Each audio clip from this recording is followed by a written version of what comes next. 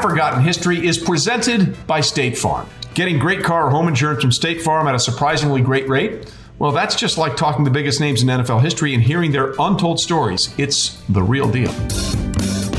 So choose insurance that always brings its A game. When you want the real deal, like a good neighbor, State Farm is there. You know, here on the East Coast and really across the country, McDonald's isn't just a global restaurant, it's a local one as well. Just like how the guests on this show aren't just major Hall of Fame athletes, they're stars and celebrities, but people that work inside each of their communities. McDonald's are owned and operated by people who live in those communities. And when you eat at McDonald's, you're actually supporting American businesses, maybe even your neighbor's business. The McDonald's franchises also care about the communities that they live and work in. They give back by helping first responders and, of course, supporting local Ronald McDonald charity chapters. When you own a McDonald's, you are committed to serving the community where you do business. McDonald's, serving here. And about that time, I hear, here comes Chirpy Manning coming down. You know, he's like a little chihuahua nipping at your heels, right? Hey everybody, Trey Wingo here. Welcome into another edition of Half Forgotten History. You know how this goes. We pour ourselves a nice glass of Maker's Mark and talk great stories with some of the greatest athletes to ever play.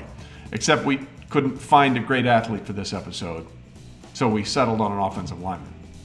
Actually, a center. Our standards are so low. What are we doing?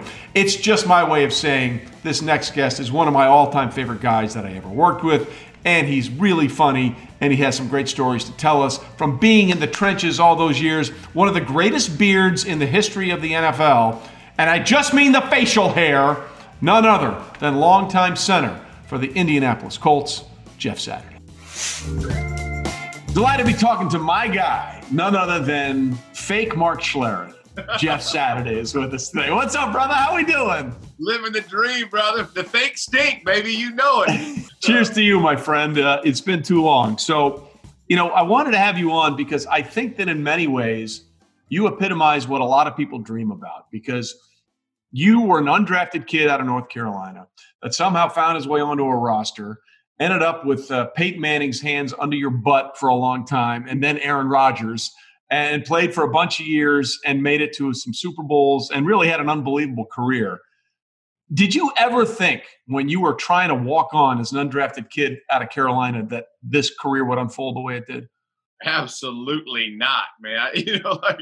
I tell people all the time, it is much better than I deserve. I mean, you put it together as well as it can be put together. I mean, I go from honestly, praying to God that I'd play for a year as a kickoff team / eighth guy on the O-line. Wedge buster. Yeah, just trying to hold on for dear life to, like you said, man, playing in Super Bowls, Pro Bowls with what I consider the greatest quarterback of all time, being Manning, and then finishing it off with Aaron Rodgers, who just continues to impress. So, man, it was unbelievable, a heck of a ride, and one that I don't ever look back and doubt I'm a blessed man. Take me through how you wormed your way onto the team, right? Because first of all, people should find pictures of Saturday when he was a rookie. The beard was not there. I mean, the difference with you and the beard is almost the difference in Justin Herbert and his haircut, right? You look totally different without the beard. So how nervous were you going into that first camp thinking, man, I just got to find a way to get on the team? Oh my gosh. All right. So I'll tell you, so I even get a tryout because my roommate in college, Nate Hobgood-Chittick, who has since passed, was with the New York Giants on the practice squad. And the Colts bring him up in 1998. And they put him on the active squad. So you have to be, if you go from practice squad, you got to be up 3 games, right? So he goes in, meets Bill Polian, and Bill tells him, hey, I have an open door policy. If you ever have anything, right? So I try to explain to people now, that's like the most cliche line a GM can give somebody, right? The open door policy. What does that mean? Right? Yeah. Welcome. Come on in, right? And Nate was the 53rd and a half guy of 53 guys on the team. I mean, he's barely holding on himself. And he decides one day to go in and tell Bill, my roommate in college was better than the centers on the Giants and that we're playing here in Indy. Will you give him a chance? And he had no idea that Bill was with the Panthers and had looked at me coming out of college And Bill's synopsis of me was I was as round as I was tall, a very roly-poly looking man. And but he told him, he's like, man, I'll give him a shot. And that's honest to God.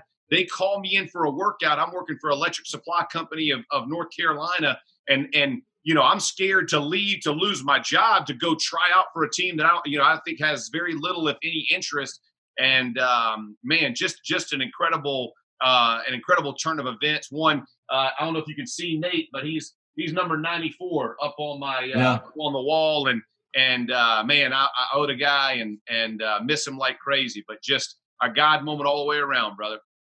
All right, so we need to go back to this Electric North Carolina Supply Company. Now, what exactly was the job that they empowered you to do before you decided to leave that and try for football? All right, so first, Katie Kennedy was the Katie Kennedy Jr. was the owner of the company. He is a huge Duke University alum, and so you were screwed from the get-go as a Chapel Hill guy. Right, that's exactly right. So going to North Carolina, I was already the enemy, but he was great to me. He helped me. I was selling electrical equipment, and he was just kind of teaching me the business. And he had started over with two young guys, and we were both kind of pushing this organization. And man, I'm cutting my teeth in any business. I've been playing football my whole life, and Katie was very gracious. And when I actually asked him to go play, he kept paying me for like the first 2 or 3 months, when you're making just workout money for me and keeping me on in case it didn't work out.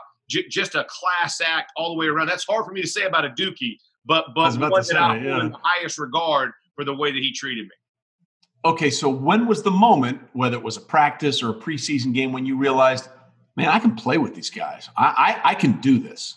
So we were playing. I was playing against Ellis Johnson, who was a first-round draft pick out of the University of Florida, and a great pass rusher. And Howard Mudd, my offensive line coach, looks at me and goes, "Saturday, go block Ellis, and I want you to go play guard." And so I was like, man, this from a guy who's, at first Howard thought I was a long snapper. He didn't even think I played offensive line. To, hey, go block this guy. And so I go up and I put my hand in the dirt. And before I did, Howard looked at me and said, jump him and grab him and don't let go. He's like, God gave you thumbs to grab stuff. You better do it. And I didn't know any better, right? And so the nickname for Ellis Johnson was the Matrix, because he could make all these crazy positions and lean back and swat your hands. And I jumped him 2 times in a row and got him and wired him up. And everybody, defense, offensive line, they were going crazy. My roommate, who was a Hobgood chick who got me in, was actually a defensive lineman. He was going crazy. And Ellis was like, come back, we're going to do it one more time. And I won that 3rd time in a row.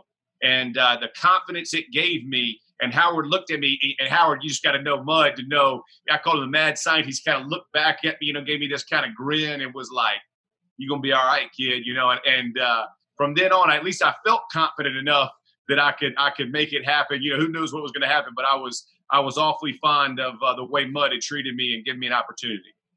Listen, Mudd's one of the greatest to ever do it. So just to get that sort of papal dispensation from him had to be cool. Hey, Trey, let me say another quick one for Mudd. So this is because Mudd, we lost Mudd this year, but one of my great Mudd stories, I play my first year. Okay, so I'm playing guard, and I didn't start until late in the year, and so I'm rotating with Waverly Jackson. And Mudd, at the end of the year, the season's over, we lose to the Tennessee Titans, who goes on to lose the Super Bowl to the Rams, right? That's in my first year. And I called Mudd because my lease for my 1-bedroom rented apartment was up.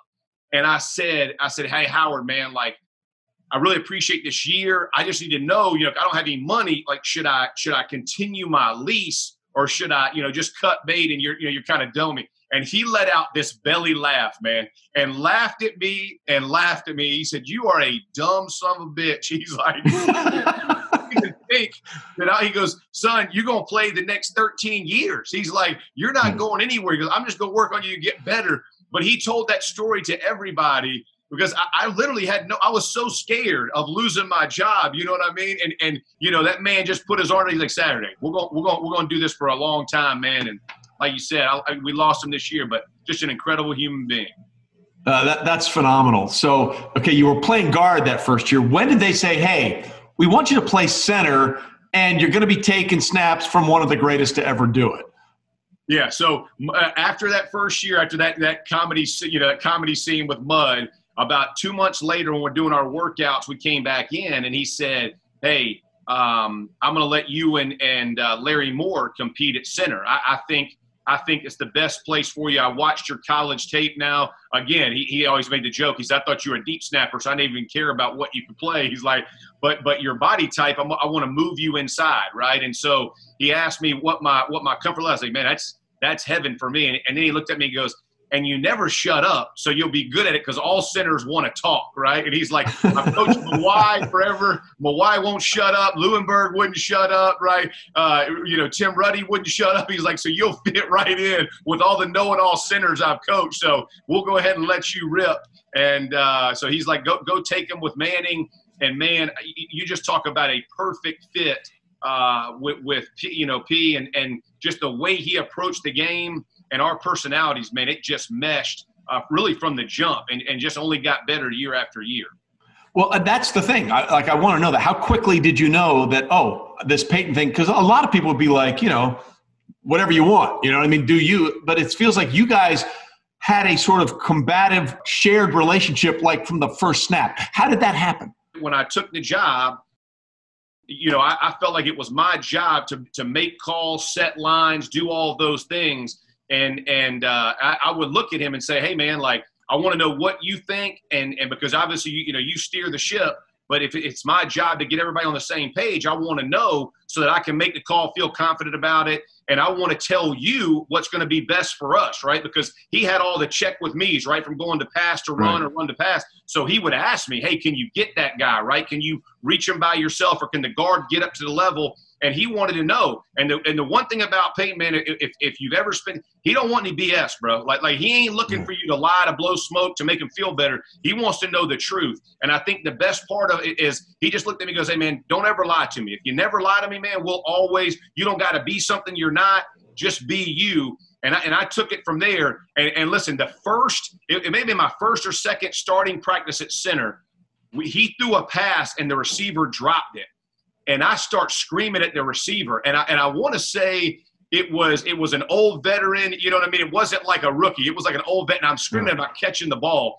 And it was like the parting of the Red Sea. Like all the linemen backed away from me, and Peyton slid out, and Mud comes screaming at me, mother effing me from the sideline about, "Hey, you won't tell anybody how to do their job." And, he's cussing me out. I'm like, "Hey, should he have caught it?" You know what I mean? I block. He's got to catch, right? And so I'm kind of going in. And when he walked away, man, he looked at me and goes, "That's good stuff, bro." And, from then on, we were ready, but I'm telling you, didn't nobody want to be in the foxhole with me, Wingo. Not one guy. They all left me until it was over. Then they were all like, "Good job. Good." You know what I mean? It was all afterwards. But hey, I said it. I would have been behind you 100%. I just want you to know I would have been right behind you 100% in that foxhole. So that leads us to one of the great NFL film things of all time, because you guys you and Peyton and you didn't mind chirping. And there was the Monday night game that you guys played against the Rams, the game in which Peyton and Marvin set the record for most touchdown passes thrown and caught by a tandem. You guys got into an unbelievable battle on the sidelines, and Peyton was mic'd up for the game.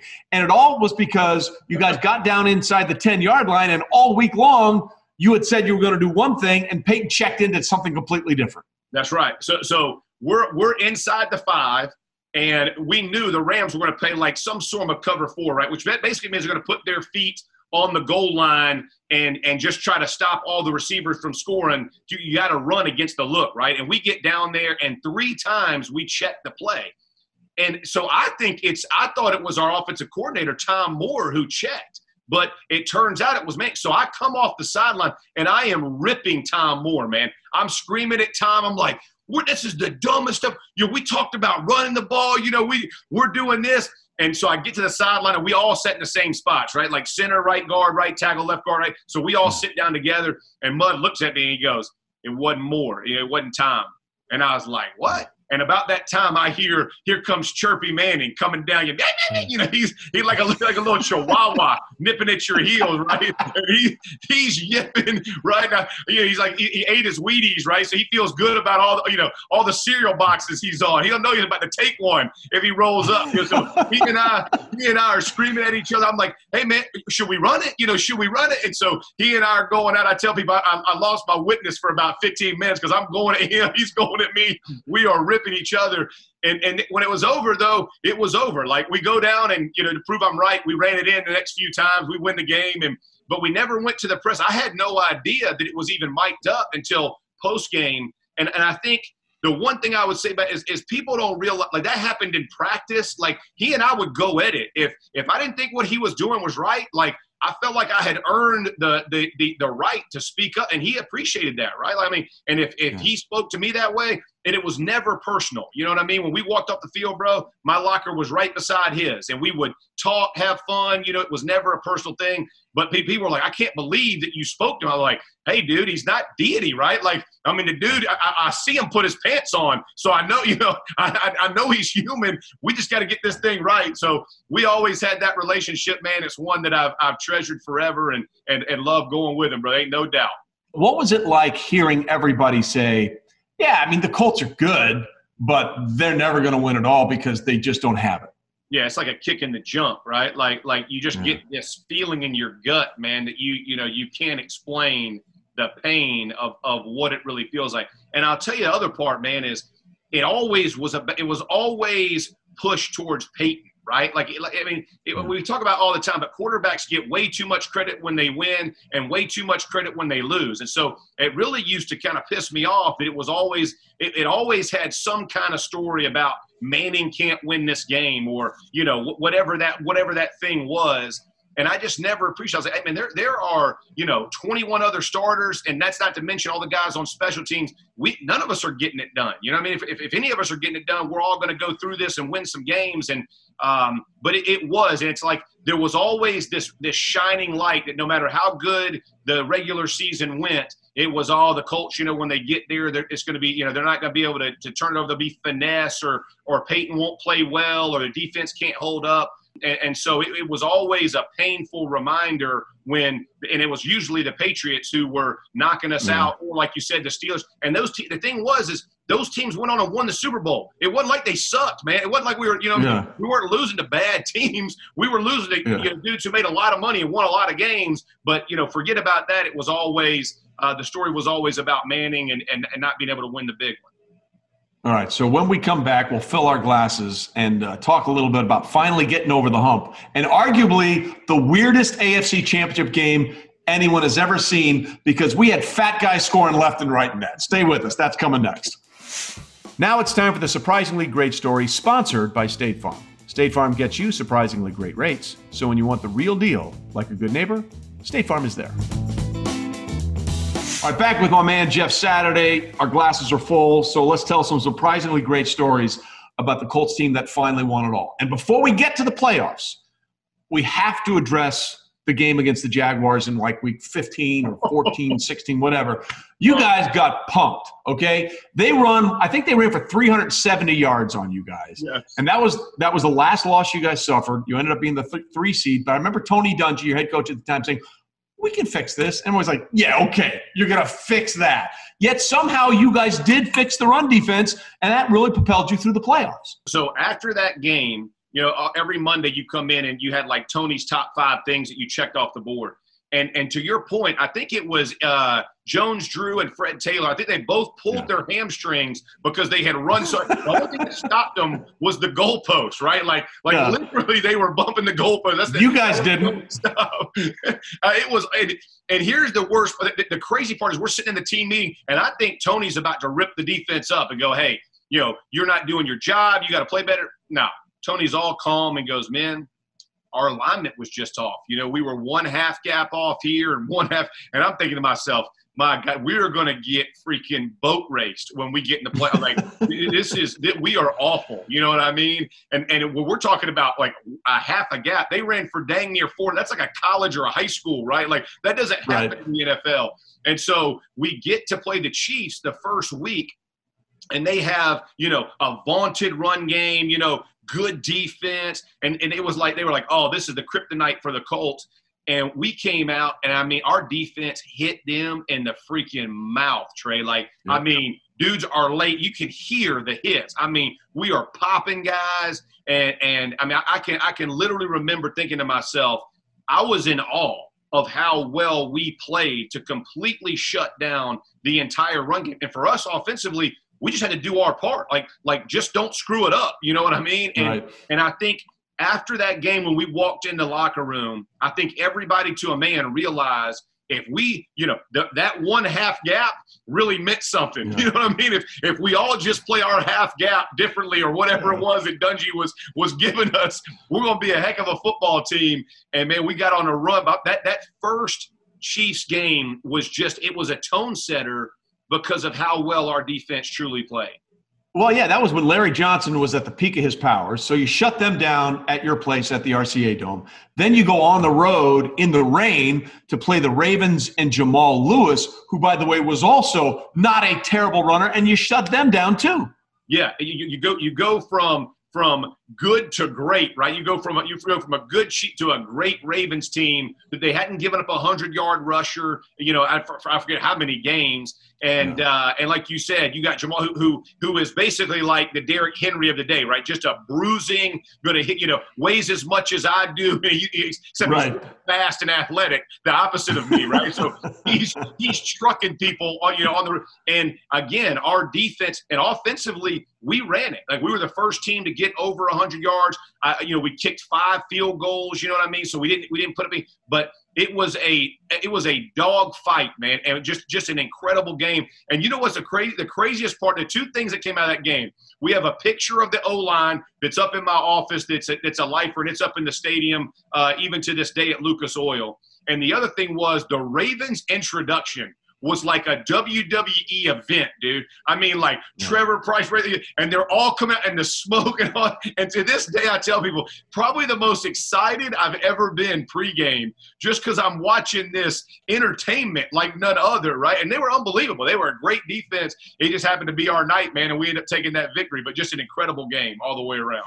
That sets up the AFC Championship game that year. And what's really interesting, you guys were the 3 seed, but you ended up hosting the AFC Championship game because in the divisional round of the playoffs, the Patriots went on the road and knocked out the Chargers, who were the number 1 seed. You took care of Baltimore, which was the 2 seed. So all of a sudden, not only are you playing in the AFC title game, but you get home field advantage for the first time. The other 2 times you played them up in Foxborough. That's right. And that game was crazy because right before the half, Peyton throws a pick 6. That puts you guys down 18 points, 21-3. Yep. And I remember thinking to myself, all right, there's still time. If they can just kick a field goal before the half, they're in the game. And you guys get that. You get that field goal. Yep. And then in the second half, it just turns into the most ridiculous game I've ever seen. You scored a touchdown in that game on a fumble recovery. The Patriots had an offensive lineman, Logan Mankins, score on a fumble recovery. And Dan Klecko caught a 2-point conversion in that game. Fat guy touchdowns everywhere. Oh, it was so much fun, dude. The guys who do all the work finally got to share in some glory, baby. Like, I mean, listen, I'm never going to be upset when a fat guy scores a TD. So it was, but to your point, just the craziest of game. And when you talked about right before half, I had given a speech the night before. And basically stole Herb Brooks, the miracle on ice when we beat Russia in the hockey. I mean, in hockey, and I basically steal that speech, and it's our time. And I remember walking over after they have the pick 6, and Tony looking at all of us and going, "It's still our time. Do you still believe it's our time?" Like looking at us as we're walking over. And I'm not gonna lie, I gave the speech and I was like, "Dang, man, I don't think it's our time." But he was like, way to sell it, Jeff. Way to sell it. You know what I mean? I was like, God, I'm going to be honest. You know what I mean? Like, Tony had that profit thing going at the time. I was on the struggle bus. But he told, he's like, man, go kick the field goal, and this whole thing shifts. And like you said, we kicked the field goal, and when we were in the locker room, he was talking about, men, they're right on the edge, right? Like, we've survived this storm. They can't play any better, and we can't play any worse, but they're beginning to fatigue. And he had seen it, right? We started running the ball well on them, kind of banging them around, doing those things. Big plays started to come down the field.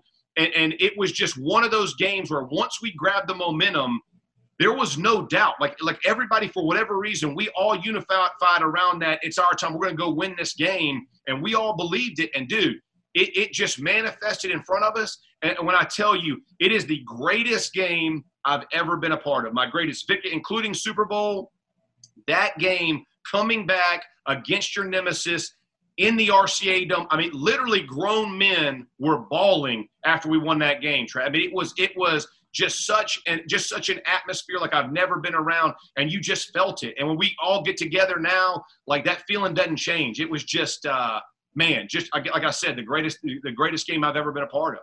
Well, clearly, all the Indianapolis fans realize, hey, we finally beat the monster, right? The bully on the block, we finally took him down. All that's great, but now you got to go win a Super Bowl because, like, you still say that's the greatest game you've ever been a part of. But if you lose a Super Bowl, no one cares. That's okay? Right. So you told me this story once, and I want you to share with me as much as you can because obviously Peyton knew his legacy was on the line, right? He knew he needed to win a Super Bowl to be considered what he was, even without it, one of the all-time greats to ever do it.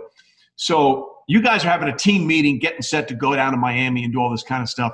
And Peyton gets up there and starts talking to people, and you had to say, you need to check yourself here a little bit. Yeah, so Manning gets up. So Bill gets up, and he kind of lays out, hey, he had been to a bunch of Super Bowls, so he kind of lays out what the week is going to look like. And then Manning gets up, and I think at the time, like, Manning didn't have kids, right? So right. Manning gets up, and he's like, this is a business trip. He's like, all week, we're going to go down, and no, I don't want any wives on the floor. I don't want any kids on the floor. I don't want some kids playing beside my room and beating on my wall. The Thursday night before the Super Bowl, right? He's like laying out all these, and our wives are in the meeting, right? So like my wife has got my hand. She's got like the freaking grip tight. Tarek, Glenn, and Maya are sitting across, and Maya's eyes are like this, and I could see Steve Champlin, who was Bill Polian's like right hand man. And Steve is going like this, like, don't raise hell, like let's not have a coup right here before. So Manning kind of said his deal or whatever, and I was like, hey man, like my kids are going to be in Chamberlain. Don't worry about it. We'll get everybody situated. Everybody relax. But literally right before the whole thing's about to fold up, and we got wives looking like, wait a minute, like we've contributed to this thing as well. But to your point, like Manning had so much pressure, and once he became a dad, like this dude, he can't get his kids with him enough. You know what I mean? I get it all the time. But, he's up there and he's laying the law down, and all of our wives are like, I'm going to be in the room with you. My kids, like mom and them babies, we coming down too. So it was a thing of beauty, dude. Just the things behind closed doors are just a thing of beauty looking back on them now. Yeah, you need to check yourself for a minute, 18, because everybody's gonna be a part of this. Okay, so then you get down there, right? And it's terrible. Like that, people forget that was the worst weather Super Bowl game of all time. It poured the entire game, and right off the bat, frickin' Devin Hester takes it to the house. Okay, like literally the game starts the worst possible way for you guys. Was there any part of you that said, really? Really? We finally got here and we're doing this? Bro, so the week leading up, Peyton is making me do wet ball drills, which means, we're in Indianapolis, right? So it's, all the doors. So it's freaking icy, snowy. It's crazy weather. We're dipping balls in 5-gallon buckets to get them wet to snap. So we're getting used to wet balls because he's like, man, in case it rains, down there it's forecasting some rain. So we need to be ready and blah, blah, blah. And so I'm like, man, what does that mean? For me, the whole practice, I'm freaking soaking wet and cold and it's miserable. But we just did it, right? I was like, hey, man, this is what you want to do. We're going to go do it. So we did that leading up to the game. Like you said, it's pouring down rain. And Tony had said all week, we're going to challenge Devin. We're going to kick it to him. We believe we got the best special teams in the game. We're going to go stop. And so Peyton and I are standing side by side, and the ball gets kicked, and I'm watching it, and I'm watching it. I see him catch it. I see him beat the first guy, and I was like, oh, my God, he's going to the house. And takes it all the way. You're seeing all the flashes right from the kick all the way to him crossing the goal line. And Manning and I looked at each other and we're like, well, Here we go, right? By the way, we didn't kick it to them the rest of the game. Thank God. It's common sense afterwards. Let's not let their best player do this to us, But that's the only hiccup that Dungy brought. He's like, we're going to kick him and challenge him. Not bad plan by us. So, but definitely discouraging. But we knew, you know what I mean? Like we felt we had beat the best team, being the Patriots. And as long as we played well, we had a shot. But I literally look at Manning being like, are you freaking kidding me, dude? Like, this is how we got to start this thing? But at that time, it's work time. It certainly did. And I think people need to understand that game specifically, Super Bowl 41, what it meant for you guys and your reputation. Because not only did you beat the bully to get there, the Patriots, but, the story was with the Colts, they're a climate control team. They'll win indoors. You get them outside, up in Foxborough in the snow. It can't happen. So you play a game in slop in Miami. You find a way to stop a pretty good running game. And, I love Peyton. We all know that. But they give the quarterback the award when they don't know who to give it to for the Super Bowl MVP. Dominique Rhodes, man, tore Chicago up. What did it mean for you to beat the Patriots, go outdoors in crappy weather, and run the ball to win a Super Bowl? Oh, bro. You think about Urlacher, Briggs, you think about Tank John, like these dudes were stacked at defense, right? Like their whole claim to fame and their calling card was defense. Lovie Smith, right? The way they play, they're going to be physical. They're going to hit you in the mouth. And for us, like you named it, right? Finesse, indoor team, big plays. They're not going to be. And we rushed for over 190 yards. I'm telling you, man, we hit them boys in the mouth from the get-go. And we knew our plan was to go attack him. And Dommy Rhodes, man, first of all, he is the greatest teammate you can have. Like, you're always going to laugh. He loves the shine, right? He's from Texas, so he loves his laces to be different colors, his sleeves to be, he always wants to shine. And he showed up in the biggest moment, man. Undrafted guy, just like me, who had earned his way, and he freaking balled out. We got him a sprint draw. I mean, we probably got him 10 or 15 times. We just got at him and hit him right downhill. And Dommy would set those plays up. And to your point, that kid could not have played better. I mean, he just totally tore them up. And I think from everything they had worked on, guaranteed us running it down the throat was not their plan. You know what I mean? They had no idea that was going to be, our kind of game plan and our game and our attack. And we got after him, man. It was, from an offensive lineman's perspective, it's what you dream about, man. Like when we beat the Patriots, we ran all over them. When we beat them, we ran all over them. And, from the Bears, Patriots, two teams that everybody knew defensively were led that way, and just incredible moments for us as an offensive line. So that's as good as it can be, right? Winning the Super Bowl that way for the team, the label that you guys had. Then 3 years later, you guys start the year 13-0, and Bill Polian pulls the starters at half in that game against the Jets. Oh. And first of all, the irony is you ended up having to play the Jets in the AFC Championship game because of that. How angry were people that you guys didn't go for the players that you guys didn't go for the undefeated season? Oh, I was pissed, bro. I'm still pissed. I mean, I love Billy. He gave me a job, so you can't be that upset with. I'm still pissed, right?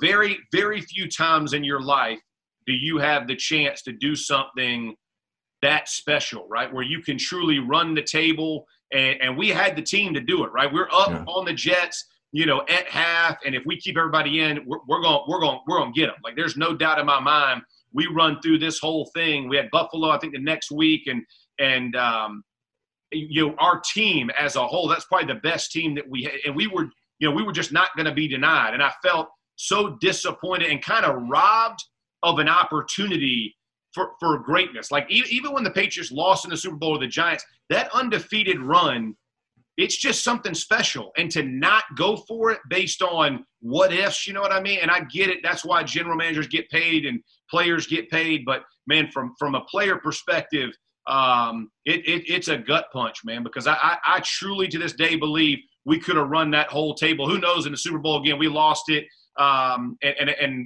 We should have beaten them. That, to me, it was probably the two most disappointing losses in my career. The Jets then, just because they're undefeated, not because we got beat, because I was one of the only, the offensive line got left in. All the good players right.